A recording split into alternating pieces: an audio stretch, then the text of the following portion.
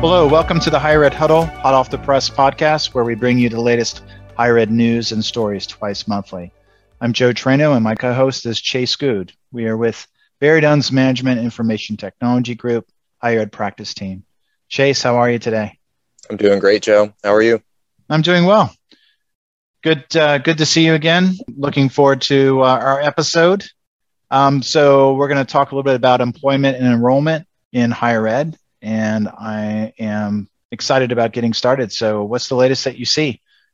Yeah, Joe. So in terms of higher education and employment, there was a recent article from the Chronicle of Higher Ed that described how the labor shortfall in higher education has shrunk substantially since 2020.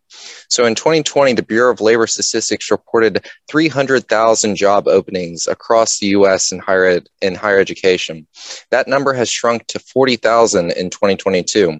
Now, 40,000 is still a lot of jobs, and the most common reason for employees vacating those positions was found to be burnout, increased competition, and wage gaps from the private sector. Dining services were found to have the lowest staffing levels, with approximately half of their positions being filled compared to August of 2021. And IT has also been a concern, with University of Miami reporting that they have a quarter of the job applicants compared to before the pandemic. Student affairs staff were also noted to have decreased a little bit. So they found that 39% of student affairs survey responses did not plan to continue working in the field in the next 5 years. And there's no denying that there's been a turnover spike during 2021, with some institutions seeing a 77% increase in job openings, specifically thinking about the UNC system. This stands in stark contrast to the article that was posted by Forbes in the fall of 2021, titled "The Great Resignation." Forbes described how the higher education job market was greatly experiencing, more openings more consistently. It was driven, primarily by the pandemic.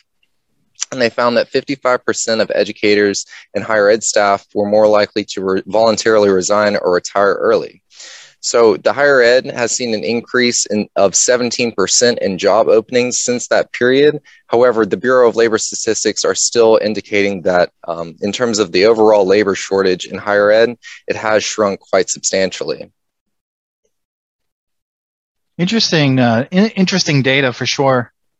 I often think about, with institutions potentially seeing a downtrend as far as enrollment, the types of jobs that will likely not be required to support the higher enrollment numbers, if that's part of what we're seeing as part of the trend. Maybe we're seeing that trend now more so, and I think the pandemic may have accelerated that. But it's going to be interesting to see what happens from this point to 2026 if we see more of that decline. Maybe open positions not being filled because of the anticipation of reduced demand, and enrollment numbers likely coming down. So it'll be interesting to kind of monitor that, and maybe that's something that we can continue to report on over the next year. So yeah. Thanks for that. Yeah, I think there's going to continue being some dynamic shifts in the higher education labor market. With the sharp increase, brought about by the pandemic, followed by this resurgence in current staffing levels, or at least the closing of those open positions. There's definitely been a lot of changes within the higher ed labor market. But, building off of what you just said in terms of enrollment, so there's been some different enrollment trends across the U.S. that we've seen in the news recently. So, for example, in Idaho, the Idaho News recently released an article describing how there's been an influx in enrollment for the class of 2022 and 2023. Boise State University, the University of Idaho, Idaho State, and Lewis and Clark College all noted that they've seen increases in college applicants by about 20% since last year. They noted that this is primarily driven by the tuition rate the tuition rate freeze, so that students within the state are no longer having to adjust for increases in tuition up until 2024. So they're expecting that enrollment to continue growing. However, this is in sharp contrast to many other states which are actually seeing a decline in college applicants. So the state of Colorado noticed a 10% decrease in the number of applicants since last year, and they're already operating below the national average. And to your point, there's also a looming enrollment cliff that's coming in 2026. The Woodward recently reported that the prolonged enrollment cliff of 2026 is primarily driven by the decrease in the population spurred by the 2008 financial crisis. So with fewer parents having kids during that time period, and then those kids who are now going to be enrolled in high school and then proceeding to college in 2026, that number was shown to decreased by about 15% compared to the years prior. Now, this might be mitigated some by the increase in immigrant students who are expected to increase their number of applicants by 26% by 2026.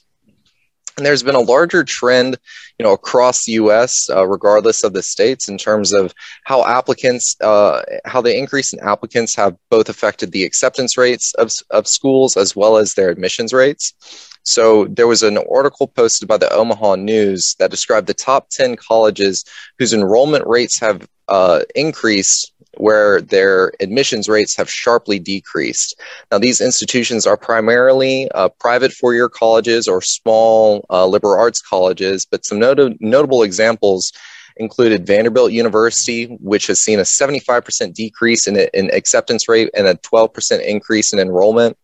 The University of Chicago has seen an 83% decrease in the acceptance rate and a 71% increase in enrollment. And Colorado College has seen a 76% decrease in the acceptance rate and a 14% increase in enrollment. So the enrollment rates at colleges and the acceptance rates that are tied to those can often be affected by a multitude of factors, including the requirements of the institution for those applicants, whether they're having to pay a fee to submit an application, whether they're trying to target more in-state or out-of-state students with things like tuition freezes and really kind of a wide range of factors that they're helping bolster their enrollment. However, that's not seen across all institutions, and some are anticipating the sharp enrollment drop-off to come sooner rather than later. Yeah, that's an interesting story, and I'm certainly aware that higher ed has known about this enrollment cliff for years now, and I know that a lot of institutions are looking at ways to increase enrollment in different ways, and not just relying on students coming out of high school directly. I know in the community college space, they're looking at developing other programs to help those that are coming back to school to retrain or find another career. Even during the pandemic, you had people switching careers and going back to college to get retooled or reskilled. And so I think that's certainly an area from the community college standpoint and helping alleviate the potential for enrollment drops in 2026. So that I think the larger universities may, the prestigious privates and publics, the larger schools will likely not see as much of, a drop, but certainly there may be a reshifting of, institutions as enrollments drop in certain areas or impact institutions differently. Maybe the smaller institutions will not be able to recover as a larger institution potentially. And the other thing I'm thinking about is, what's going to happen in 2038? So will we see an increase?